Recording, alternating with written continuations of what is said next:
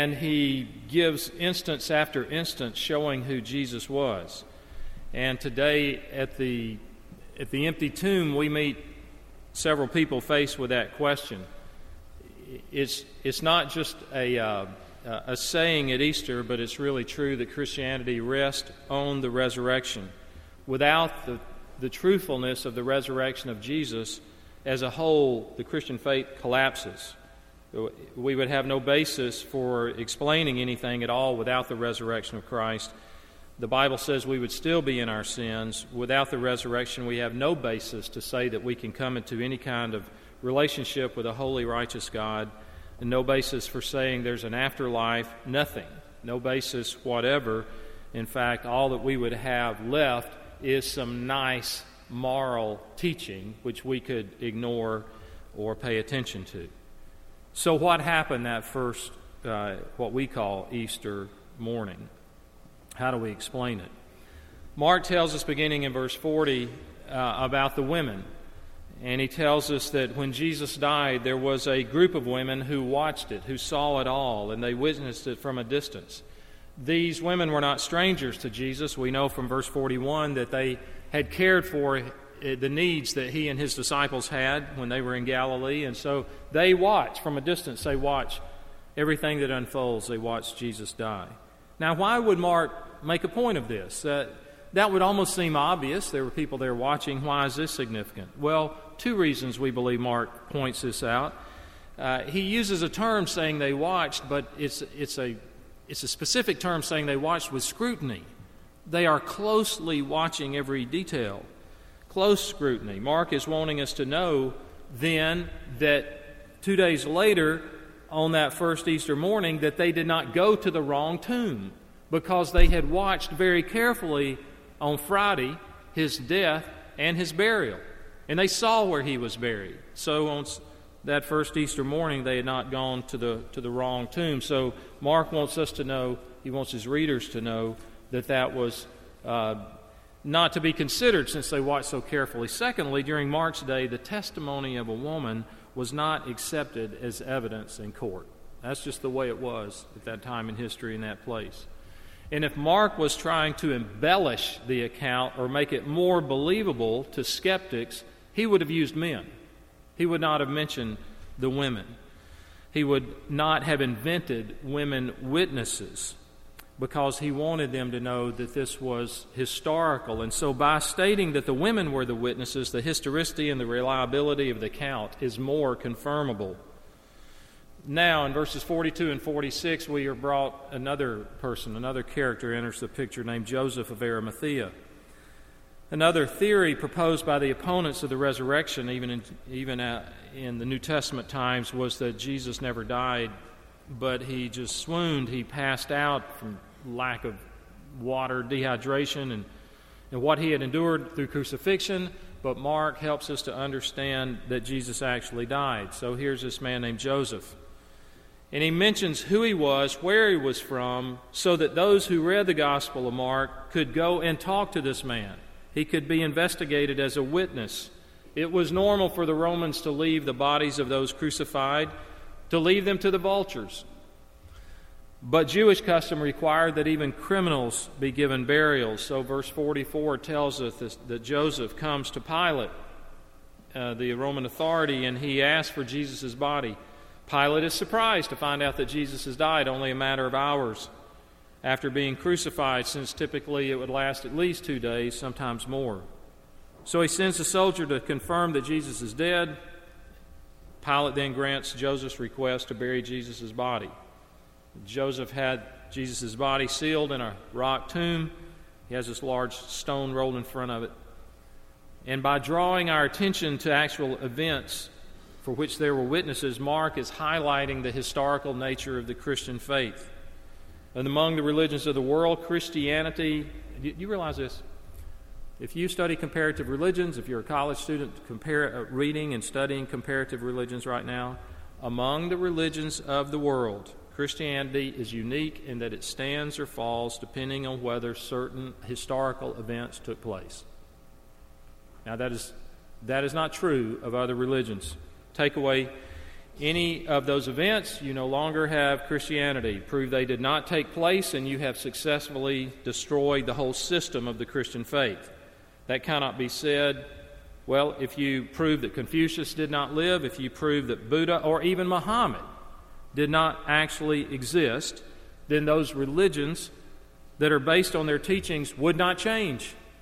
It would not affect them because their existence is not fundamental to the belief systems. The reason is because they are primarily ethical and philosophical systems. But Christianity is different. That's why the Apostle Paul said, if Christ has not been raised, if there was not this historical event, then our faith, those of us that claim to be followers of Christ, is futile. He says you are still in your sins. In other words, there is no forgiveness of sins with a holy God. If only for this life, he says, if we have hope in Christ. In other words, if there is no really a resurrection from the dead, and so we only hope in this life, he says we're to be pitied. People should look at us and say, I feel sorry for that bunch of fools. They're believing something that never happened. Chapter 16 moves on now to witnesses of the resurrection. I just mentioned some witnesses to his death and burial. And again, we find the women. They come to the tomb. What were they expecting to find? They were not expecting to find an alive Jesus. They were not expecting to find a resurrection. They were expecting to find his dead body in that tomb. That is fully what they expected. There was no doubt in their minds. That's why they had the spices. The spices were not for embalming. They were for performing a perfuming measure on the corpse. It was a gesture of respect and love. Well, on the way, it tells us they are discussing, what are we going to do about the stone, this huge stone in front of the tomb? How will we be able to move it, to be able to get inside, to put these spices on the body? Well, they get there, and they're surprised that the stone's been rolled away. Verse 4 tells us that. You can read other details, but these stones were massive, and it would take many, many people to have moved such a stone. Verse 5 says, they enter the tomb, and they see a young man dressed in a white robe sitting on the right side, and they're alarmed, they're frightened. I would assume everyone here, or most of us, have had someone very close to us, a relative, maybe a parent, maybe a close friend that has died. And we've been to their funerals, and you know the grief and the emptiness when you drive away from the cemetery after everything is over. Now, whatever emotions you can identify with as you think about that and how hard that was the emotions going through the hearts of these women. And they had watched in horror what had happened 2 days before, and they had watched the burial, and they'd seen it. Now, now back to us. What if it had been a couple of days since the funeral and you're a member of this church and it's a beloved member and one of your relatives, and you say, hey, Chip, it was a couple of days ago we did the graveside. You were there. Why don't we take some flowers this afternoon? I said, I'd love to go with you. We'll have a prayer there at the graveside. And as we drive up over here at Riverside Cemetery, no one's there, but we see a mound of dirt by the grave. And I jump out of the car real quick, and I go over and I look. Somebody's opened the vault, and the casket is open, and the body's gone. And we look and say, look at this. What's happened? Would we immediately think, resurrection? No, we would think somebody stole the body. Somebody stole the body, and we would be upset, and we would be shocked. Who did this? This desecration. Why would anybody do this? That's exactly the way they felt. And it says they were alarmed. They're fearful. That's the kind of terror they had. Mark wants us to see that this young man dressed in a white robe, he intends for us to understand this is an angel. And the angel proclaims the truth. He has to tell them what's happened. Jesus has risen from the dead, as we just heard. And then he asks them to look at the place. Look where they laid him. He wants them to be convinced that the tomb is empty. He's trying to verify it, not perform some kind of magic to fool them. He says, look where the body was. You saw that it was laid there. Now it's gone. So it was a fact to which they could later attest. He wanted them to see that death could not hold Jesus. That all that Jesus said was true. In fact, it ends with just kind of a glimpse at what's going to come later with what's called the Great Commission, to go and tell all nations. Verse 8 gives us the response of the women to the angel. They're shocked. They tremble with fear. This is not the reaction of people who viewed resurrections as commonplace or saw miraculous as normal. Sometimes today you read the Bible or you think about the Bible times and it says, oh man, every day they just thought miracles happened, multitudes were fed, people walked on water, dead came out of tombs, you're on your way to work, another grave's open. No, this was just as unexpected to them as it would have been to us. They're amazed, shocked, and full of fear. That's how Mark ends that account there with the women at the empty tomb. Just a few observations as we wrap this up. Christian, your faith has a historical basis. If you're a skeptic here, if you're a seeker, if you're an atheist, there's never enough evidence, you might say, to be overwhelming. But there's sufficient. There's sufficient to believe. It was not dreamt up. It was not created by the disciples or the Roman Catholic Church hundreds of years later to fool and to oppress people. It was right there. The Scriptures are not like any other book. They've been studied. They've been dissected like no other. And they are trustworthy. You can rest your faith on them. Second, to believe in the bodily resurrection of Christ is necessary to be a Christian, to be a Christ follower, to be right with God. That seems to be up for grabs today. You have people in churches that say, well, if there was a Jesus, these are people that claim to be Christians. I think there was a Jesus, so even if there wasn't, I believe what he taught. Now that makes a lot of sense. Even if he didn't exist, I believe what he taught. Or I think he rose in the hearts of his followers. They saw what they wanted. They were so filled with optimism, and I might add, and later died for it, that they dreamt this up like these women. No. One of the things I greatly appreciated about the late atheist and author Christopher Hitchens, and I would say his death was a tremendous loss for our world and for even the Christian faith. Here's why. You say, why would you say that? If you heard Christopher Hitchens or you read some of his books, he attacked everything that Christians hold dear. Yes, but he made us think, and he didn't create straw men. It seems like even now, everybody creates straw men and yells at them and calls them names. And Christopher Hitchens understood the Christian faith. He didn't agree with it. He didn't believe it. But when he would attack it, at least he presented it accurately rather than distorting it and then attacking that distortion. Well, in 2007, he had just written his book, God is Not Great, Why Religion Poisons Everything. That'd be a sermon title, wouldn't it? Why Religion Poisons Everything. And he was on a book tour. And he was in Portland, Oregon. He was promoting this bestseller. And so along the way, there were various debates he would have. And he's in Portland, and you can read the entire transcript online. But he was to be interviewed by a Unitarian Universalist minister named Marilyn Sewell. So she's doing the interviewing, and she starts off and says to him, the religion you cite in your book is generally the fundamentalist faith of various kinds. And then she went on and said, I'm a liberal Christian, and I don't take the stories from the Bible literally. I don't believe in the doctrine of atonement, that Jesus died for our sins, for example. And she went on and said, do you make any distinction between fundamentalist faith and liberal religion? And here's how Christopher Hitchens answered back. I would say that if you don't believe that Jesus of Nazareth was the Christ and Messiah, and that he rose again from the dead, and by his sacrifice our sins are forgiven, you're really not in any meaningful sense a Christian. Now, I said the first service, preach it, Christopher.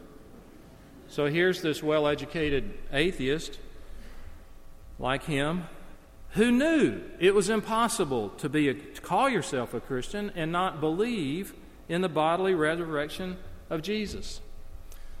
Well, third observation, and that is, what is the nature of faith? What does it mean to believe? In church, we use those words constantly, believe, and we know they say you should believe in Jesus and have eternal life. Well, there are several aspects. One aspect is there must be some information to be received. some facts, some data, some knowledge, the truth about Jesus. That's what Mark's trying to do. He's trying to give these people facts about his life and his words, his perfect life, his death, his resurrection, why he came to die. And so there's a certain body of knowledge. It's not a whole lot that someone needs to know. It's not at PhD level. It's probably more to kindergarten level, if that. Knowledge we need to know. But that knowledge is not just head knowledge. It's not just academic assent. It's just not mentally agreeing with something, because this type of knowledge affects everything. It affects everything I do once I commit to this knowledge. That's why some people, perhaps some of you, have chosen not to believe. Because you are intelligent enough and you are bright enough that you don't want anything altered in your life. And you've concluded, if I really believe that, it's going to affect the way I live, and I've got a pretty nice life, and I don't want it affected. And so you recognize there are demanding implications, or there are revolutionary implications, that if you believe that, truly believe that, then it will change your life. And you are right. You are very right. They are demanding, and they are very much revolutionary to believe in your heart that Jesus was raised from the dead. Now listen, it is in believing Jesus was raised from the dead is not to believe only that he was raised from the dead, but that in being raised from the dead, it validates all that he said and taught. So it's not just believing that one instance that he was raised from the dead, but believing, that validates what he said about himself all through his ministry, and therefore I'm believing all of that as well. So to believe is not just to give mental assent to information, not just to some data. Barbara and I took a trip to Minneapolis back several weeks ago, and sitting on the airplane, I don't know how many times I've heard this. You may be a flight attendant that's here, and so you always tell the people, I need your attention before we can take off. FAA regulations say, and they tell about, in case of emergency, here are the exits, here's the oxygen mask, or all these things that will take place. Flotation in your seat, in case we land in Lake Tobesofsky or something on the way back to Macon. And so we're doing all this, and I'm reading the magazine, and I'm looking at this, checking email, and it's not too late to check email, right? I mean, we hadn't taken off, so we're doing this, and now here's my opinion. I'm not trying to sound funny, but what would make that information urgent? I think they said right when you're sitting there, simulate an explosion right outside the plane and some simulated flames, and suddenly you would be glued to the attendant. You'd want to know everything about this emergency procedure. What a change! Did you know it before? Yes, I knew it. I knew the data. I knew the facts. I'd heard it. I would say I agree with it. Yes, that's a good thing as well. But it wasn't vital. It wasn't applied. There wasn't an urgency that I felt, I've got to act upon this. That's the information that's to be received and how it's to be received. So there's also a commitment to be made. Throughout the New Testament, people are invited and urged to believe in Jesus. Now, this isn't an English lesson, but it's an interesting preposition because literally it means believe into Jesus. We don't talk that way. Here, I want you to believe in America, believe into America. Well, what do they mean? It's like this. If we're standing outside on the sidewalk and here this building, the doors are open, and you say, I want to go into that building. I want to be in the building. Then you step from outside the building into the building. Once you step into the building, you are in the building. We don't say, he's into the building. Well, that might be, you might have some problems. He's into buildings. But he's into this building. He is in the building. In the New Testament, we're told, believe into Jesus. When I put my trust and faith in him, now I have moved. I am in Christ. I came into Christ, now I am in Christ. The theological term for that is there is a mystical union now between the believer and Christ, where he dwells in us, and you hear people talk about receiving Jesus. Where he lives, he dwells in me now. That is from believing into him, and that invitation comes to us all. But that invitation is not an invitation to hang on your refrigerator and think you may or may not go, you may RSVP or not. This invitation is more like a marriage proposal. And a marriage proposal demands a response. It's not an open-ended invitation. It demands a response, and that's when we're told, believe in Christ, trust in Christ. It is a marriage proposal. 35 years ago, I proposed to my wife. And I flew from South Florida up to North Alabama, to Huntsville, Alabama, and I proposed to her. Now, what if I had said, Barbara, I love you. I want us to spend our lives together. Will you marry me? And what if she had said, that's an interesting way to look at things. You know, you've got some really good points. That what you've said, I think I need to think about that. Or if she just said, that's nice, and then proceeded to go get in the car. I need an answer. We can hear the invitation to receive Christ, to repent, to turn to Him, and say, you know, it's got some good points.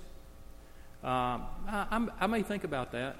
Well, it demands a response. And there comes a point in time when I have the opportunity to sit down and talk to people who don't believe or say they don't believe. I go through the gospel. It takes me about 45 minutes to do so. And then I like to say, you've got to make a decision about this. And 2 or 3 days from now, I'm going to call you and ask you what you decided. And you tell me, do you want to accept Christ or reject Him? Because that's what we're all doing. Maybe you don't have someone calling you and asking you, but to walk away from the invitation is to reject it. Do you really believe He's the Son of God? Mark is asking, is Christ your all? Is He beautiful to you? Will you give up anything and everything for Him? Let's pray together. Father, in our lives we represent a lot of different things, and our trust is in a multitude of things. We pray for our standing before You, that our hope would not be in our own works, our own goodness, or our own efforts, for that's not enough, but only in the work of Christ who accomplished everything and on the cross. In Jesus' name, amen.